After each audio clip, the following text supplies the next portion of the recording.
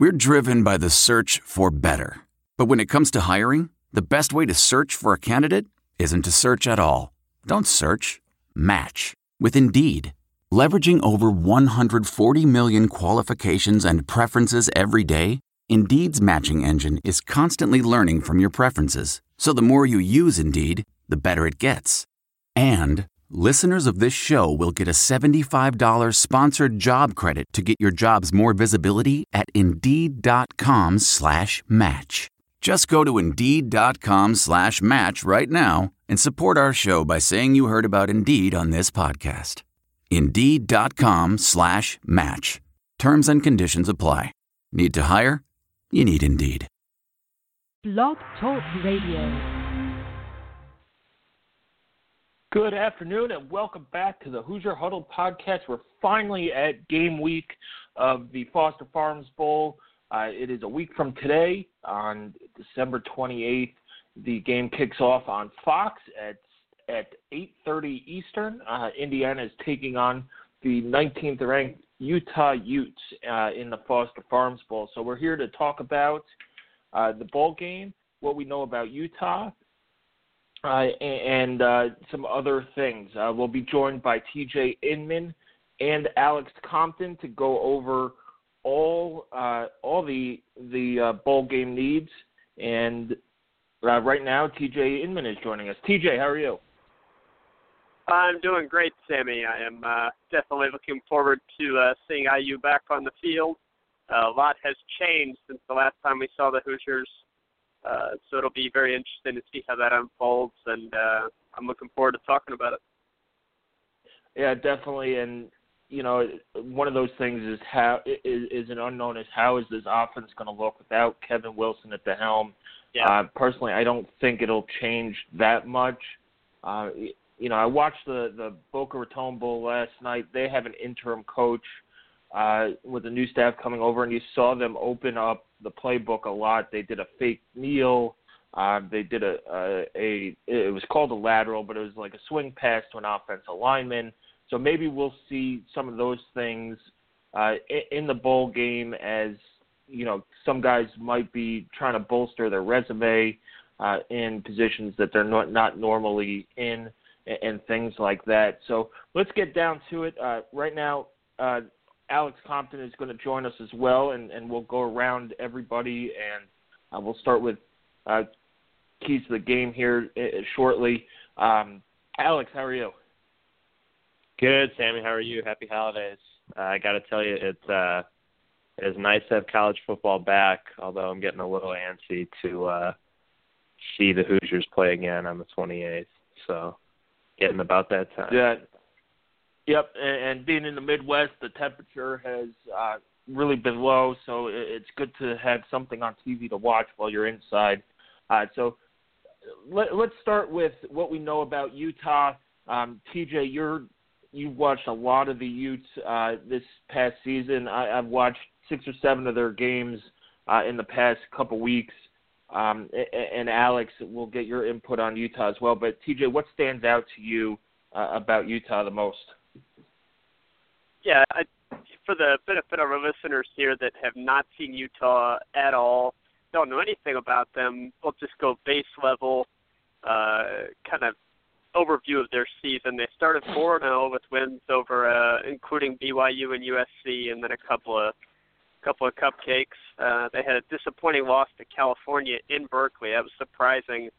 Not only that they lost to Cal, but that they only put up 23 points in that game, and it was kind of the first alarm bell that, you know, maybe this was not one of the nation's elite teams. They'd climbed up into the top 10, but then they won 3 straight after that, so they were 7-1.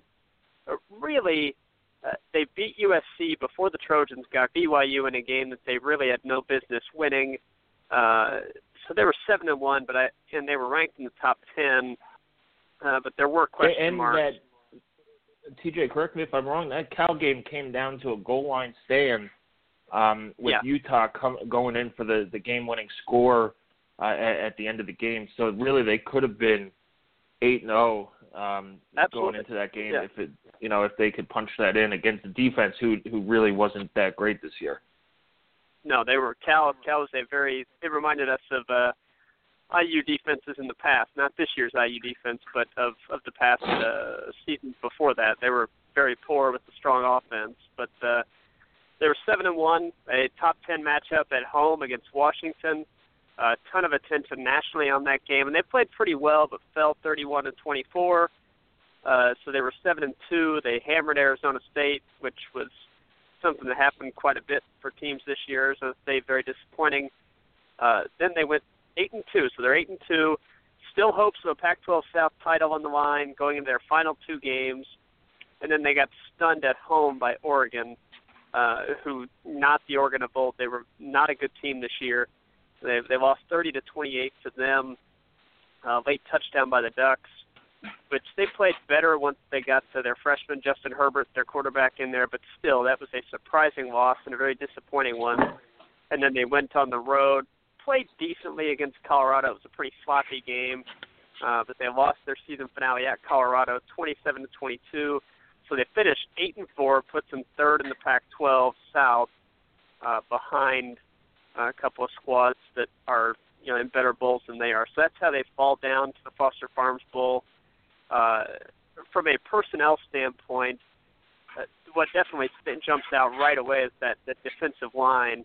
We'll go over kind of the key of the game, but and I guess multiple keys to the game. But the main matchup really is going to be Indiana's offensive line against Utah's defensive front. They are one of the best teams in the country getting pressure on the quarterback, 8th in the country in sacks, only 7 behind national leaders Florida State. So they have 40 sacks on the year. And Hunter Demick has 14 of them, but he's not the only talented defensive line guy that they have. He's definitely a standout. Another thing that really jumps out at you right away, a pretty active secondary. They're really strong at taking the ball away through the pass, very good at turning mistakes by the quarterback into interceptions. And a part of that is going to come from your pass rush, of course. When you can apply pressure to the quarterback, they're prone to make some mistakes and make some poor throws, and Utah's secondary has done a good job of capitalizing on that. Another thing that jumps off the page, and I'm sure you'll be talking about this, their special teams is incredibly good. They are one of the best teams in the country at field position, pinning their opponents back and poor field position, second in the country in terms of that. Opponents starting inside of their own 25-yard line on average. And they have the Ray Guy Award winner for the 3rd straight season. And Mitch Wishnowsky, this guy is a sophomore. They had another player that won it as a junior and senior before him. So just a very strong culture of special teams there at Utah. They care about it. They excel at it. Offensively, they're going to lean on their run. Their quarterback, Troy Williams, is inefficient. We'll talk more about him. Only completing 53% of his passes, 15 touchdowns, 7 picks. An okay runner, but not really a focus of his game. He's going to attempt to be a pocket passer that if you flush him out, he can throw on the run. It kind of reminds me of Tommy Armstrong a little bit. That's fair. Yeah, I think Tommy Armstrong is a good comparison. Armstrong is a more accurate passer than Troy Williams is, but they both are prone to make some mistakes that really boggle your head. I mean, they can get on a roll and have some really nice games, but also have some pretty disastrous games. And he'll probably make at least 1 or 2 throws that Indiana's secondary will have a chance to make plays on. It's going to be a matter of whether or not they can do that. But it's not likely that Troy Williams is going to play a totally clean game. Running back Joe Williams, no relation, is a very interesting player. He's had a run of explosive games. He's also had a couple of games before he left the team, which he left early on in the year. And then he came back when they had some running back injuries and really just ignited. Had a couple of games. Yeah, he left after he retired after the BYU game, which I think was they said September 13th. He came back October 11th. To begin the year, he was benched early, and we'll get into Joe Williams a little bit more later on. And I think Alex will talk about him as well. but he was benched early on against Southern Utah and against BYU for fumbling. So, a lot of the thing that stood out to me about Utah was that they're very similar to Indiana in terms of issues that they have. They're 115th in red zone efficiency, and a lot of that is due to they have an outstanding field goal kicker in Andy Phillips. They're ranked, I think, 35th in red zone field goals, and then 116th in touchdowns. So, they could be even worse in the red zone if they had, if not for Andy Phillips and that. And then, Joe Williams, he had a fantastic game against UCLA. The last 6 games he played, I think he ran for like 1,100 yards. But Alex, let's get your take on Utah. What stood out for you? Yeah, I mean, for me, obviously, we talk about that defensive line, tremendously physical. I think that's kind of what they hang their hat on both sides of the ball. They're going to try to really dominate the line on both sides of the ball, but that's something we've seen before, and we've seen all season. People are kind of skeptical about how Indiana matches up with Utah. But here is what I will say. Although Utah's ranked 8-4, good competition, good conference, Indiana has not been outclassed in a single game all season. You look at Michigan on the road, Ohio State on the road, Penn State, Nebraska. I mean, it could go on and on and on. And Indiana has shown for stretches of all of those games that they can compete and win those games. We just have to put together a full four quarters, excuse me. So Utah, they're going to be real physical. I think another key, you look at that comparison to Tommy Armstrong. I think Indiana did a great job in that Nebraska game of keeping Armstrong in the pocket and making him that 50% passer that he is.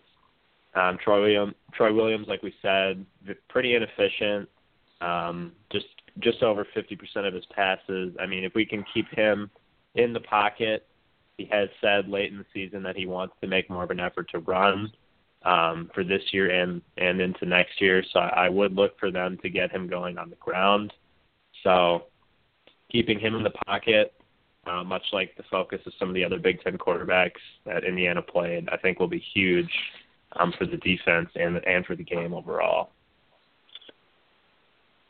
Yeah, Troy Williams, and a lot of Hoosier fans drew comparisons to the basketball player who played for IU, Troy Williams, where he could wow people and also make you smash your head into the wall with his frustrating play. And, they're different sports, but they play similar types of games in terms of Troy Williams can make the spectacular play. He'll throw it deep. He's got a good set of receivers, and this is something that, I think most people have overlooked, but he has some solid receivers out there as well who can make some plays. Now, that their statistics aren't great. I think their leading receiver is 600 and some odd yards, but he could throw it up to there, and IU secondary is going to have to make some plays, but he makes some bonehead plays as well. He'll throw the ball.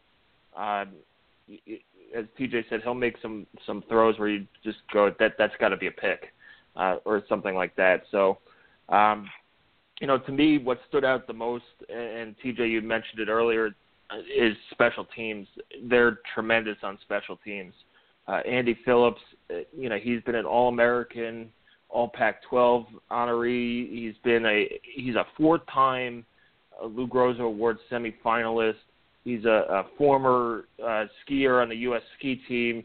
He's super athletic. He's really fun to watch as a kicker. He's not as fun as Joey Julius or anything like that, but he's a guy who's been clutch his entire career at Utah. And if it comes down to a battle of the special teams, you got to give Utah the edge because of Phillips and because of Wisniewski in the punting game. Their return game is also very good. They have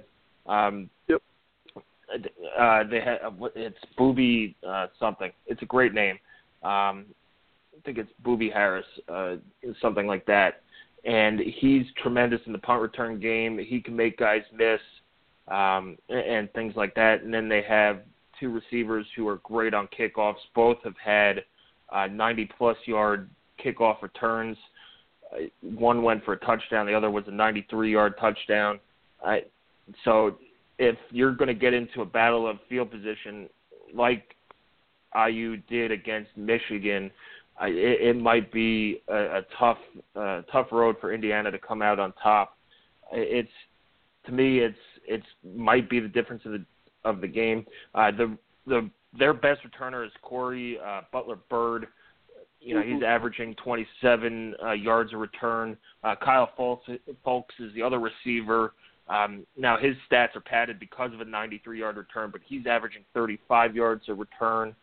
And the punt returner is Booby Hobbs. And he's, anytime you could get positive yards on a punt return, it's a plus. He's averaging 7.9 yards on 30 returns with one for a touchdown. So if it comes down to that, hopefully Tom Allen, who has emphasized special teams, since he's taken over, hopefully he could get, game plan it and break down the fundamentals on it to where it's not like Michigan where it was, oh no, Joseph Gideon's coming on. They're either going to block it or he's going to shank it or just kick a line drive to Jabril Peppers. Now, Booby Hobbs is going to be the guy that you cannot kick a line drive to. He's fast, he's shifty, and if you give him any space at all, he's going to get 5, 10, 15 yards, if not more, on his returns. So, to me, it's special teams is the biggest mismatch for IU. And in terms of Utah's defensive line, I'm calling them the red squigglies, because that's how they turn up on my Microsoft Word, because they're a spelling nightmare. Yeah. So, but Indiana's offensive line was supposed to be their strength. They should be back healthy. They've had about a month to recover, work on things that they needed to work on. You have Coy Cronk now, who's back healthy. He was sick for Purdue. He's back healthy. Brandon Knight could be back. And then Dan Feeney, is getting back into, shape after that concussion. So, you think that with that coaching staff that IU would figure it all out. Let's get into keys to the game. Alex, we'll start at you. What's your first key to an IU victory? I think it has to be getting off to a good start right out of the gate. I think for IU to feel comfortable and not have those nerves throughout all four quarters, I think it'd be huge to get out to a 10-3, 7-0 lead, something like that, in the first quarter to kind of let everybody settle in. I think another huge key is going to be getting Rich going early as well, and I think those things go hand in hand. I think getting Rich some early throws, maybe to backs out of the backfield, some quick hitters on the outside. I think Rich is going to have his best game of the season if I'm going to feel comfortable saying Indiana will win.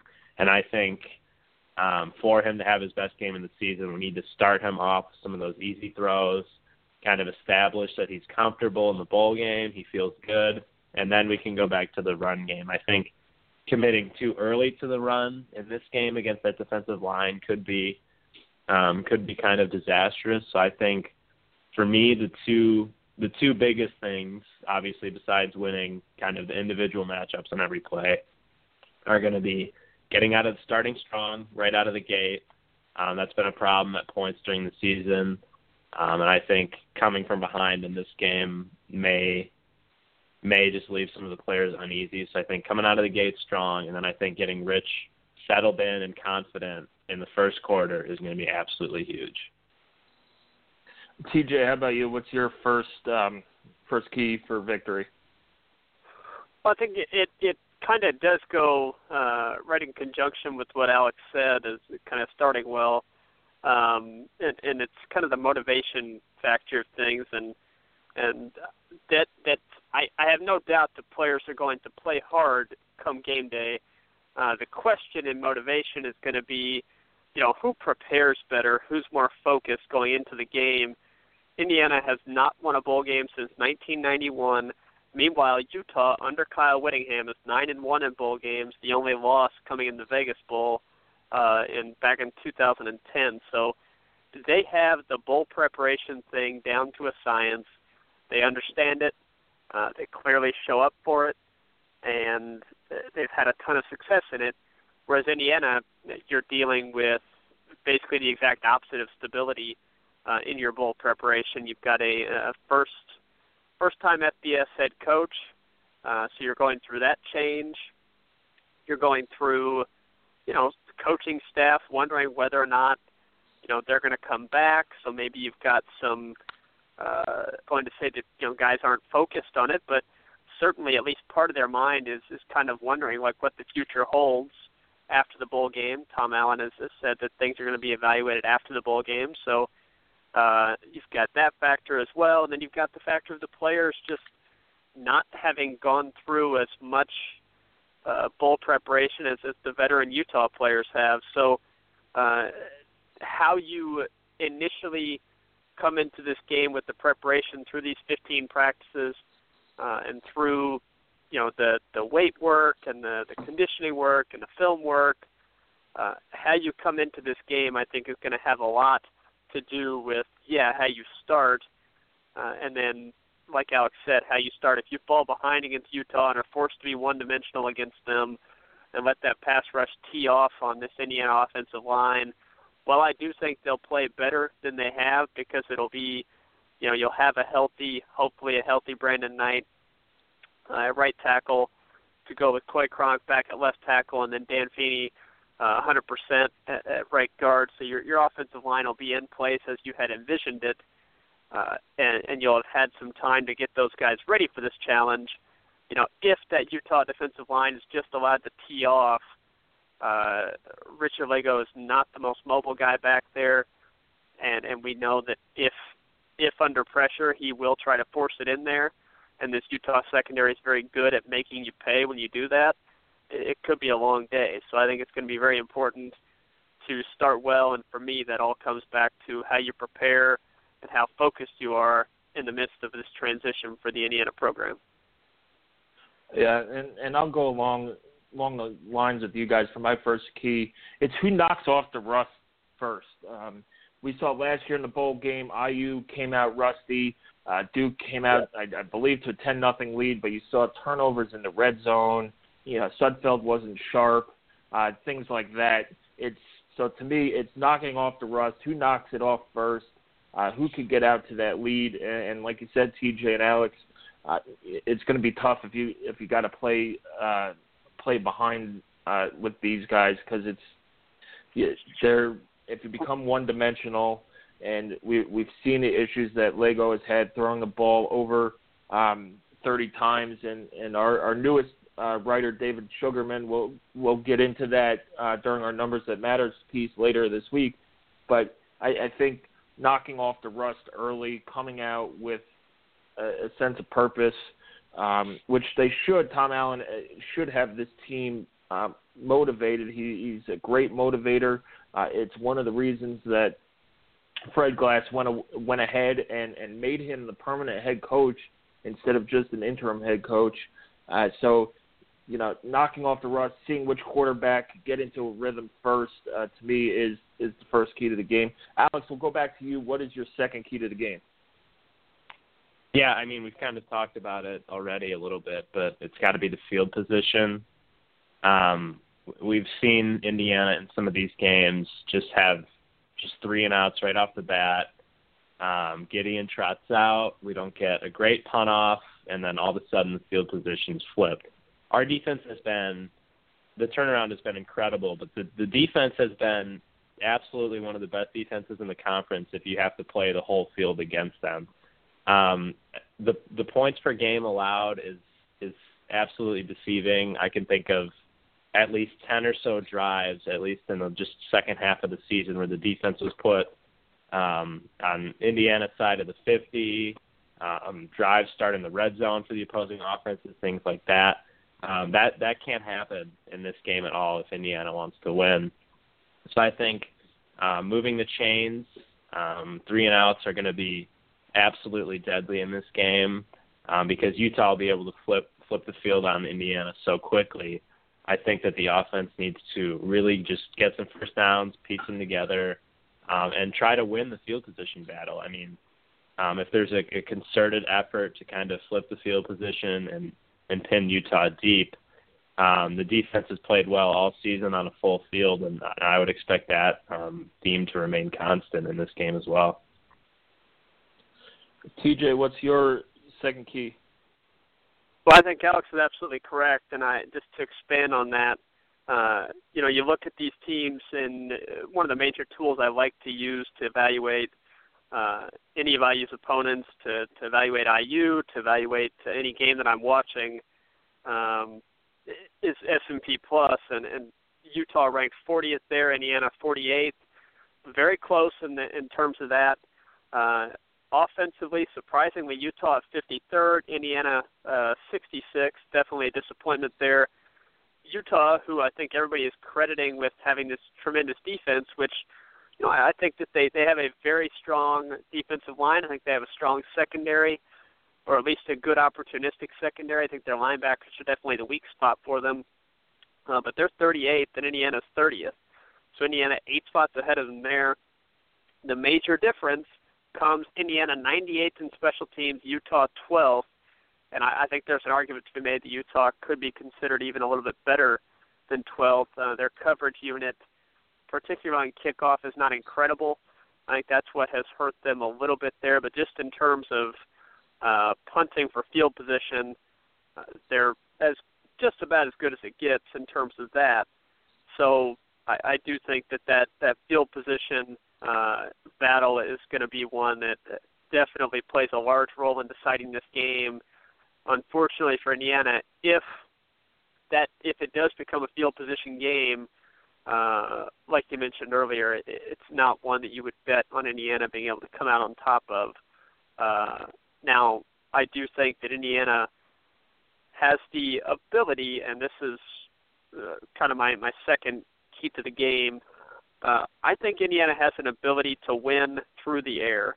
I don't think that Utah's pass defense, if you can control their pass rush, and I don't mean stop it because they're going to get to the quarterback some, but if you can limit it, I do think that Richard Legault can have a very nice day because I think Indiana's receivers are capable of beating Utah's secondary.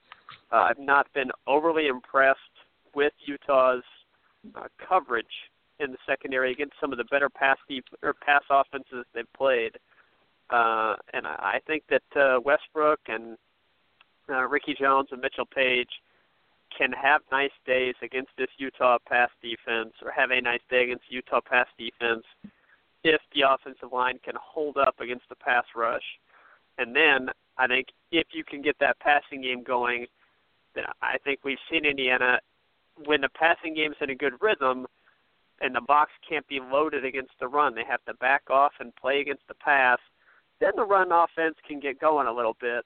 It has not been the overwhelming run offense that we've gotten accustomed to where, they can run the ball against anybody. That has not been the case this year, much to our disappointment. However, it has been successful when, number one, against terrible rush defenses. Let's be honest, they've run the ball well against some really bad rush defenses. But even against some good rush defenses, they've been able to find some success when the passing game has been going. So we've heard positive things from the players about Richard Legault progressing and feeling more confident in what he is doing with the ball. And I think that confidence for him is a big thing. And I'm really hoping that he can have himself a nice bowl game to propel himself into the offseason and be the unquestioned leader of this offense in 2017.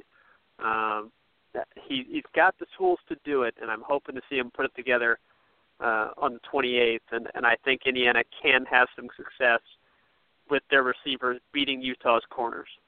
Right, and I'm going to take a different turn here on my second key. I mentioned it before, is both teams struggle in the red zone. So my second key of the game is success in the red zone, which team, you could call it blinks first, or which team, settles for a field goal first when they should have scored a touchdown. And, to me, if Indiana could score touchdowns and not have to rely on Griffin Oaks, hopefully Indiana has figured that out. But, again, this game is going to be on grass. It's a new stadium. It looks like one of the ends in the end zone is open. The wind could be tricky.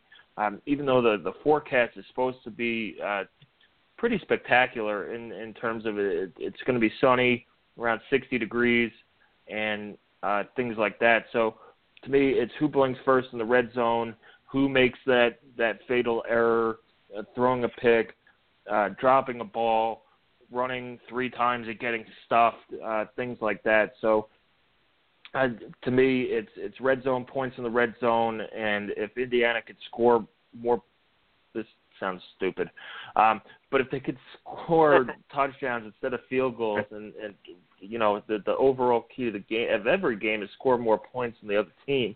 But if they could, come away with more points in the red zone than Utah, Indiana does have that big playability where they could score from anywhere on the field in the passing game, but where they struggled is in the red zone. So that's a place where Utah could pick up, even if they pick up 3. Griffin Oaks hopefully has overcome his mental block or struggles, whereas Andy Phillips, they call him Mr. Automatic. And they could get 3 points where IU could be down inside the 5 and not get any. So red zone efficiency is my second key. Alex, let's go back to you for a third and final key to victory. Yeah, for me, it's going to be real cliche, but I think it really does matter when you're talking about postseason games, especially one for an Indiana team, like TJ said, that hasn't won since 1991. And that's going to be to just balance your emotions, stay on an even keel.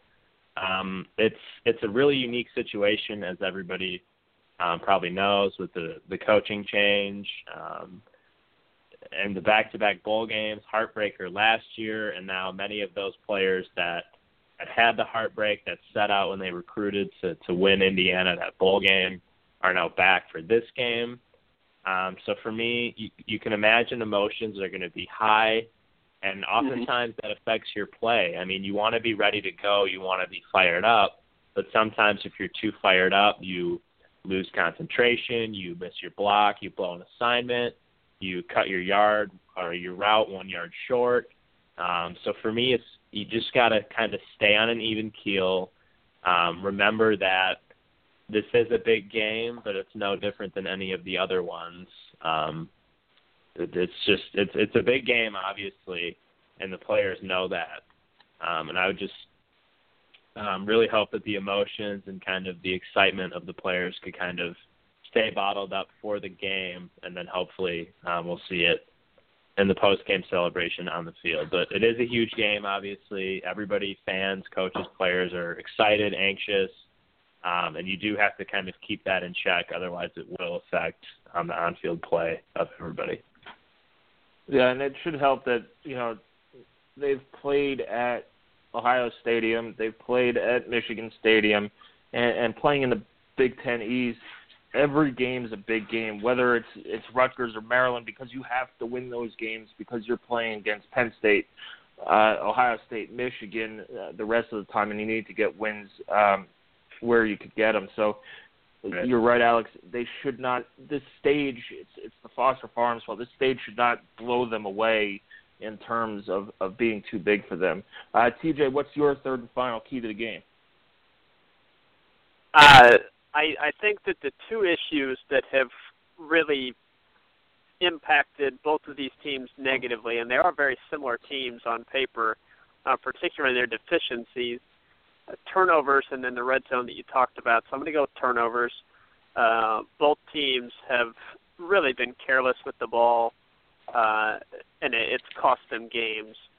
For Indiana, the couple main ones that stand out, everybody knows. We don't need to rehash them, but turnovers have definitely prevented Indiana from being 7-5 or 8-4, along with the red zone failures.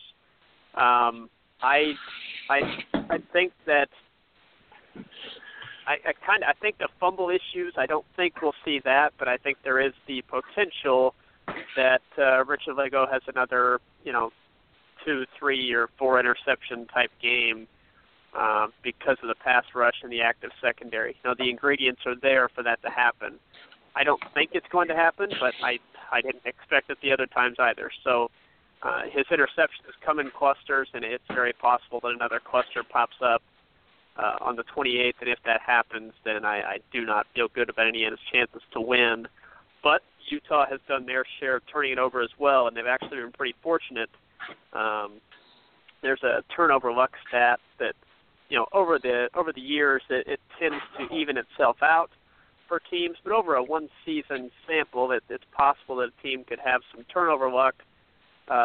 Utah was expected to be minus 5.84 points per game on turnovers, which, that's pretty big. They ended the season at, they supposed to be minus 5.84 turnovers per game. They ended the year 5.35 points per game advantage. So they were getting an average of basically 5 points per game benefit of the doubt on turnover luck. So that's bounce the balls, that's fumbles recovered that are, 50-50 recoveries that end up going to Utah. That's passes that were thrown by Troy Williams that should have been picked off but were dropped. Things like that. In short, they've had remarkable turnover luck to help them get to 8-4. Indiana, on the other hand, is minus 2.77. So, some a little bit unfair, you could say, or unfortunate turnover luck for the Hoosiers in terms of when they've fumbled it, they haven't recovered, or, a poor pass by Lagow seems to always get picked off as opposed to just, knocked down or dropped by the defense more often than not. So they're actually very similar in terms of how careless they are with the ball. Both teams, I'm sure, have had it as a point of emphasis. Tom Allen mentioned it in one of the first times he talked publicly as the head coach, was that we just have to take better care of the ball, and it's unacceptable. And Kevin Wilson knew that as well. So it's just a matter of fixing that mistake, and I know it will be a point of emphasis moving to 2017, is taking better care of the ball, making better decisions as a passer, just having more of a commitment to not fumbling. So I'm very anxious to see whether or not Indiana's offense, number one, the offense can do a better job of taking care of it. Number two, if the defense can get some of those takeaways. I don't think they got as many as they like to. It's remarkable that the defense performed as well as it did, and really the one thing you kind of expected, especially after the first game, was that they'd get a lot of takeaways as a result of being aggressive and putting such an emphasis on it in practice and publicly while talking. They really didn't get that many takeaways, but still had such a remarkable turnaround. So that's, for me, that's even more encouraging for the future. I only expect those takeaways to increase next year with another year under this system and the returning personnel. Well, you haven't had much of that takeaway so far this year, so hopefully on the 28th they'll be able to force Troy Williams into some mistakes and capitalize on them. But I think turnovers are going to be, as always, a big part of this one. It's not very often you lose the turnover battle by multiple turnovers and be able to win. And against a team with as much talent as Utah has, that'll definitely be the case. So that's my third key to the game, and I think we've pretty much highlighted all the areas that you would expect to highlight. I think the one that most fans that even have watched Utah some might not think of is the special teams, but really for Indiana, it's kind of business as usual in terms of what we're hoping to see out of them. Yeah, it's another ranked opponent. I think this would be IU's 6th or 7th ranked opponent this year. So to me, you guys, we've talked about all the keys for the most part, and I'll throw in one last thing. I think, Utah has vulnerability passing, but IU needs to stay two-dimensional. They need to get this run game going. Whether it's using draws, whether it's using the bacon and legs package, it will be Xander Diamant's final game. He's playing in his home state. Did they let him run the ball a little bit more often? Did they use Camion at running back? He was banged up for the Purdue game. He should be back. To me, it's do you get Mike Majette back? Do you get Devontae Williams back? Because if not, this is a team that the kind of team that Divine Redding does not really do that well against. We saw him struggle against Michigan, some struggle against Ohio State, and he played pretty well against Penn State. 2 out of 3 times against teams with good defensive lines and a good defensive scheme, he struggles. But you can't let Lego, sling the ball 45, 50 times and just hope that your receivers can make plays. I think IU's 0-3 when he throws the ball over 40 times. They're better when he throws the ball between 25, 30, 35 times. He's been working. He said in media availability the other day, he's gone through every single interception he's worked with. He said Sean Watson has been a calming influence on him, and we'll see how that coaching change, moving him up to quarterbacks coach, now that Kevin Wilson was gone, will affect Lego. But Indiana has to stay balanced. They have to get something out of this running game. Now, I'm not saying that, you start the game with 3 straight runs and hope for the best. If you could get, 4 or 5 yards on first down, that opens the entire playbook, and then we'll see where they go from there. But Indiana's up-tempo. Utah should be used to it playing in the Pac-12. There are a lot of up-tempo teams as well. But to me, Utah does struggle against those up-tempo teams. Their losses, Cal is up-tempo, Oregon's up-tempo, Colorado is up-tempo, Washington's up-tempo. So I guess, staying balanced and really getting that tempo offense going will be the final key. Indiana's been very good in that tempo offense. We've seen them give teams trouble with it when they get going, with a couple first downs, and then they get bogged down in the red zone and things fall apart. But when they have gotten the tempo going, they've been very good, and it seems to me that Utah does struggle against tempo teams. So if Indiana's going to take advantage of a mismatch, it's there. It's in the tempo of their offense and that Utah defense. So let's get to it's predictions time. Alex, we'll start with you. What's your prediction for next week? Yeah, one quick little note back to the vulnerability of the Utah secondary. Something coming out as of yesterday. Senior corner and defensive captain Dominique Hatfield, is currently not allowed to practice or be around the team. Not a legal or academic issue. Coach Whittingham said it is a team issue. So he tweeted out yesterday, actually, that there is a 99% chance he doesn't play, and then he deleted that tweet.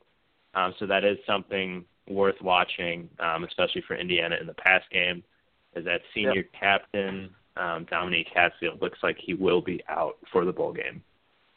On to my prediction, though. Yeah, go ahead. No, good note. Yeah, thanks for that information. I had not seen that. Good note. Yeah, definitely worth watching. A little bit more on Hatfield, Alex. He's got 30 tackles this year and a pick. So he's, as you said, pretty important on that defense. Yeah. So definitely worth watching, especially as we're just 1 week away from the game, which is pretty crazy in itself. On to the prediction, though. Preseason, I felt super highly of this team, thought 8 wins, 8-9 wins was definitely possible. We've seen Indiana look the part of a ranked team, a Big Ten East contender, pretty much in every game all season. It's just the inconsistent play quarter to quarter that has kind of bugged me. I think if Indiana can get out to a lead in the first quarter, I'm going to feel good about our chances. That being said, right now I'm not feeling great about the chances. It kills me. But I just see Utah winning this game. All in all, another solid season for IU, but I do see Utah pulling this one out 27-17. All right, TJ. Yeah, I think that's fair. I don't think there are any reasons necessarily to anticipate. Like, I don't think it's incredibly logical for me to pick IU based on results. Utah is the better team. Advanced statistics are kind of projecting about a 2-point win for Utah. I think that the spread's higher than that. The spread is at 7. Yeah. Last I saw it opened at 12. Which was very high. But yes. I don't think Utah is great. I think that they were a much better team early in the season than they were at the end of it. But they're a very good program. It's a well-respected program that has had a lot more success that Indiana has had. That is stating the obvious. So I don't think there's any logical reason to expect this Indiana team to put together 4 really good quarters of football amidst all this transition and change and get the win. That being said, I'll be transparent, and I watched every Utah game this year because I had a season-long bet on them. So I don't come into this blind with Utah, and I'm not overly impressed with their skill position players. I don't think that they have a ton of things on the offense that are going to worry IU's defense. I would not have said that in the past, but I have an immense amount of respect for Indiana's defense this year and what they've been able to accomplish and that group of guys. And there's such a large part of me that wants this senior class and all these IU players to get a bowl victory and for the team to feel that. I really, really like Tom Allen as the new leader of this program, and just as a man that's going to lead this program forward. That my heart is getting the better of me, and I'm going to pick Indiana to win this game, 27-20. I don't feel like there's any logical reason for me to pick that. But I am going to say I don't think Utah is nearly as monstrous of an opponent as people are painting them out to be. Yes, I know they're ranked 10 this year. They beat USC. I get that, and I respect that, and I think they're a very good program. But Utah is a very flawed team that I think playing in the Big Ten East would have just about the exact same record Indiana does. I think truly this is a toss-up game, and I think the Indiana players have just a little bit more motivation to play this one than Utah does.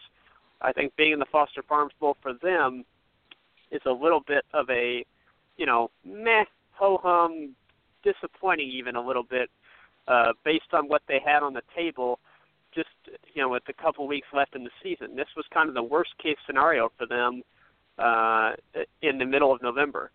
So I'm going to pick Indiana to win mainly out of hope and also out of just a feeling that I'll say this. Utah is heavily favored, and they shouldn't be.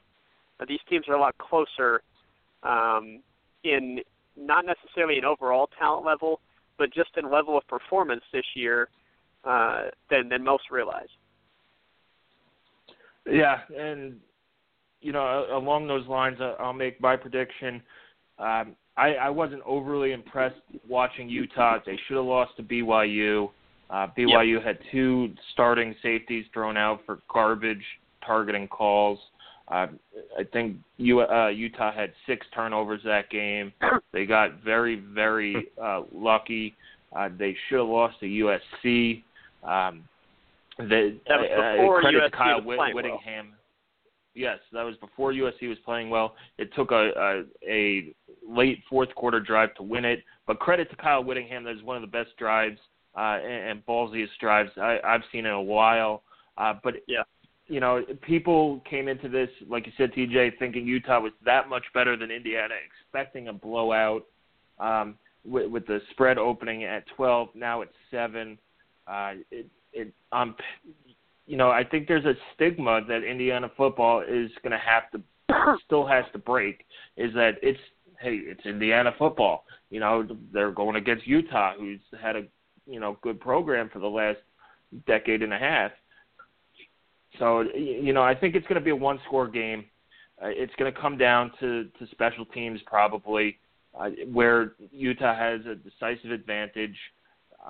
Hopefully, you know, as an IU fan, hopefully, there's things that you got to fix on special teams. It doesn't come down to a missed field goal or put it into the hands of the refs or a shanked punt that sets up a game-winning score.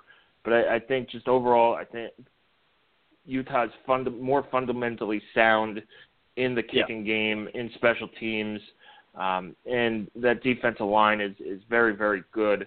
And we'll see what IU's offensive line can do. I know IU will probably have a little bit more motivation. They want to win this one for Kevin Wilson, who started all of this. Who started this journey, who's taken them to back-to-back bowl games, and a win would kind of solidify and give them closure to his tenure at Indiana. It'll give Tom Allen a great start to his tenure here as well. But to me, it's going to come down to special teams. I'm going to take Utah 27, IU 24. Andy Phillips will probably hit a late field goal to go up. And it's the little things that IU has to do. I've been going back and forth. It could go either way, but I think just having that much of a difference and margin on special teams gives Utah the upper hand here. Don't forget the travel. Utah's coming from a lot closer than Indiana. Indiana has to go 3 time zones. Or 2 time zones. Utah has to go 1. They'll probably have a lot more Utah fans than IU fans. Hopefully that's not the case, but it seems to be. It's a tough travel for Indiana fans, so I understand. So, it's basically a Utah home game, playing on the West Coast. They have a better special teams unit, and that's what it's going to come down to. Yeah, I think that's very fair. I think it's not a toss-up. I think Utah should be favored by a little, so I understand that. And I think they have a lot more experience in pulling games out like that. So I'm looking forward to seeing Indiana on the field with another quality opponent and hoping that this time they can figure out a way to pull it out. Yeah, well, thanks, guys, for joining me. Alex, go ahead. Yeah, just one last little comment. Just a little thank you to the athletic department. I know it's not much, but they did make student tickets just $10 again, which is really cool. And while it's not a lot, it does help out a bit. So thank you for that.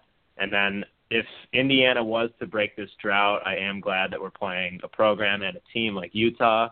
Would have been nice to go to Detroit and be favored against a Sun Belt team, but I think to really change that stigma that we talked about and break through, I think it's got to be a game like this. So thanks for having me on. I look forward to heading out to Cali, watching the Hoosiers, and hopefully we can, in the off season, talk about how we can build off this moving forward. Happy holidays. Same to you. Yep, thanks for joining us, Alex. TJ, as always, thanks. One last thought, and to go off of Alex's thought of he's glad we're playing Utah. I am too. You're the primetime game on next Wednesday night. Most people should be home. It's on national TV. It's on Fox at 8:30. You're playing a program who's ranked. And, with all the naysayers, he's right. If you go to the Motor City Bowl or whatever it's called now, the Quick Lane Bowl, and play, I think the opponent would have been BC. It's, a team like IU. It would have been like playing Duke last year where it's like, great, you beat Duke. Great, you beat BC. Big deal. Why don't you play somebody, better in a bowl game? So the opportunity, I think, for Indiana to shake that stigma starts next Wednesday. Win this, then you could go into next season with some momentum. Hopefully people, calm down about the Kevin Wilson news. Hopefully recruiting takes an uptick, and then you open up next season with a lot of momentum, a lot of hope, and you're playing the Buckeyes, who would probably come in again as a top 5, top 10 team, if not higher than that.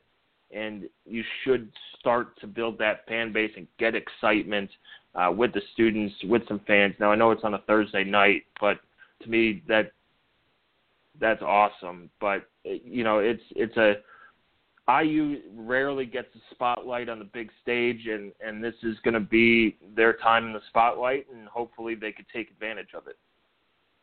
Yep, amen. All right, thanks for joining us. We'll have more bowl coverage coming up. We had Know Your Opponent this morning. We'll have TJ's preview coming out tomorrow. We'll post the podcast this afternoon on the site, and we'll have Numbers That Matter, matchups to watch, all your bowl coverage. I'll be out in Santa Clara, so follow us on Twitter at Hoosier_Huddle. Keep coming back to HoosierHuddle.com, and I just want to thank all the fans this year. Our Amazon campaign went pretty well. A lot of you guys bought gifts through us, so thank you for helping us out a little bit, and hopefully you'll continue to do that as birthdays, different holidays, and things step up. But thanks for joining us. Just 7 more days until IU football is back on the field, but it's going to be an exciting game. Enjoy the rest of bowl season, and we'll have the post-game show, hopefully a good one after the bowl game. There are some things that are too good to keep a secret. Like how your Amex Platinum card helps you have the perfect trip. I'd like to check into the Centurion Lounge. Or how it seems like you always get those hard-to-snag tables. Ooh, yum. And how you get the most out of select can't-miss events. With access to the Centurion Lounge, Resi Priority Notified, and Amex card member benefits at select events, you'll have to share. That's the powerful backing of American Express. Terms apply. Learn more at americanexpress.com/withAmex. I want to tell you a story. It's a story about a scandal, broken relationships, gossip, rumors, money, corporate rivalry, and a broom. A performance-enhancing broom. My name is John Cullen. I'm a comedian, podcaster, and for 20 years, I was a semi-professional curler. And I want to tell you the story about how a single broom almost imploded the 500-year-old sport of curling. We felt like we were bringing a knife to a gunfight. It's the story of a superstar and his fall from grace. I was being dragged through the mud. It's the story of 2 brother entrepreneurs with a dream. I said, that's great news. It's a story of intrigue. I still don't understand why we want to keep his name secret. The full story has never been told, so I'm going to tell it. Broomgate, how a broom almost killed curling. It was a year I'd like to forget. To listen to Broomgate, search for Broomgate in your favorite podcast app. That's all one word, Broomgate. The NBA Finals are heating up. Looking for hot takes on all the postseason action? The Old Man and the Three, presented by BMW, is the podcast to listen to for the ultimate finals coverage. Host and former NBA sharpshooter JJ Redick not only has a plugged-in perspective on the action from his time in the league, but he's also announcing the games in real time for ESPN. JJ has the ultimate insider point of view, and he's taking you along for the ride as he breaks down the best defensive schemes, dunks, and drives from each game. And speaking of incredible drives, there's no better place to tune into your new favorite podcast, The Old Man and the Three. than in a standard-setting BMW. Luxury meets power to create a wholly new driving experience. Push the limits this NBA season with the brand that set the ultimate standard. BMW, the ultimate driving machine. Man, that sunset is gorgeous. Grill, patio, sunset. Hard to get better than that. Unless you're browsing Carvana's inventory while you soak it all in. Oh, burger time. So sit back, get comfortable. Carvana's got thousands of cars under $20,000 just waiting for you. I could stay here forever. Carvana, where car buying meets comfort, meets convenience. Download the app or visit Carvana.com today. Look around. You can find cars like these on AutoTrader. New cars, used cars, electric cars, maybe even flying cars. Okay, no flying cars, but as soon as they get invented, they'll be on AutoTrader. Just you wait. AutoTrader.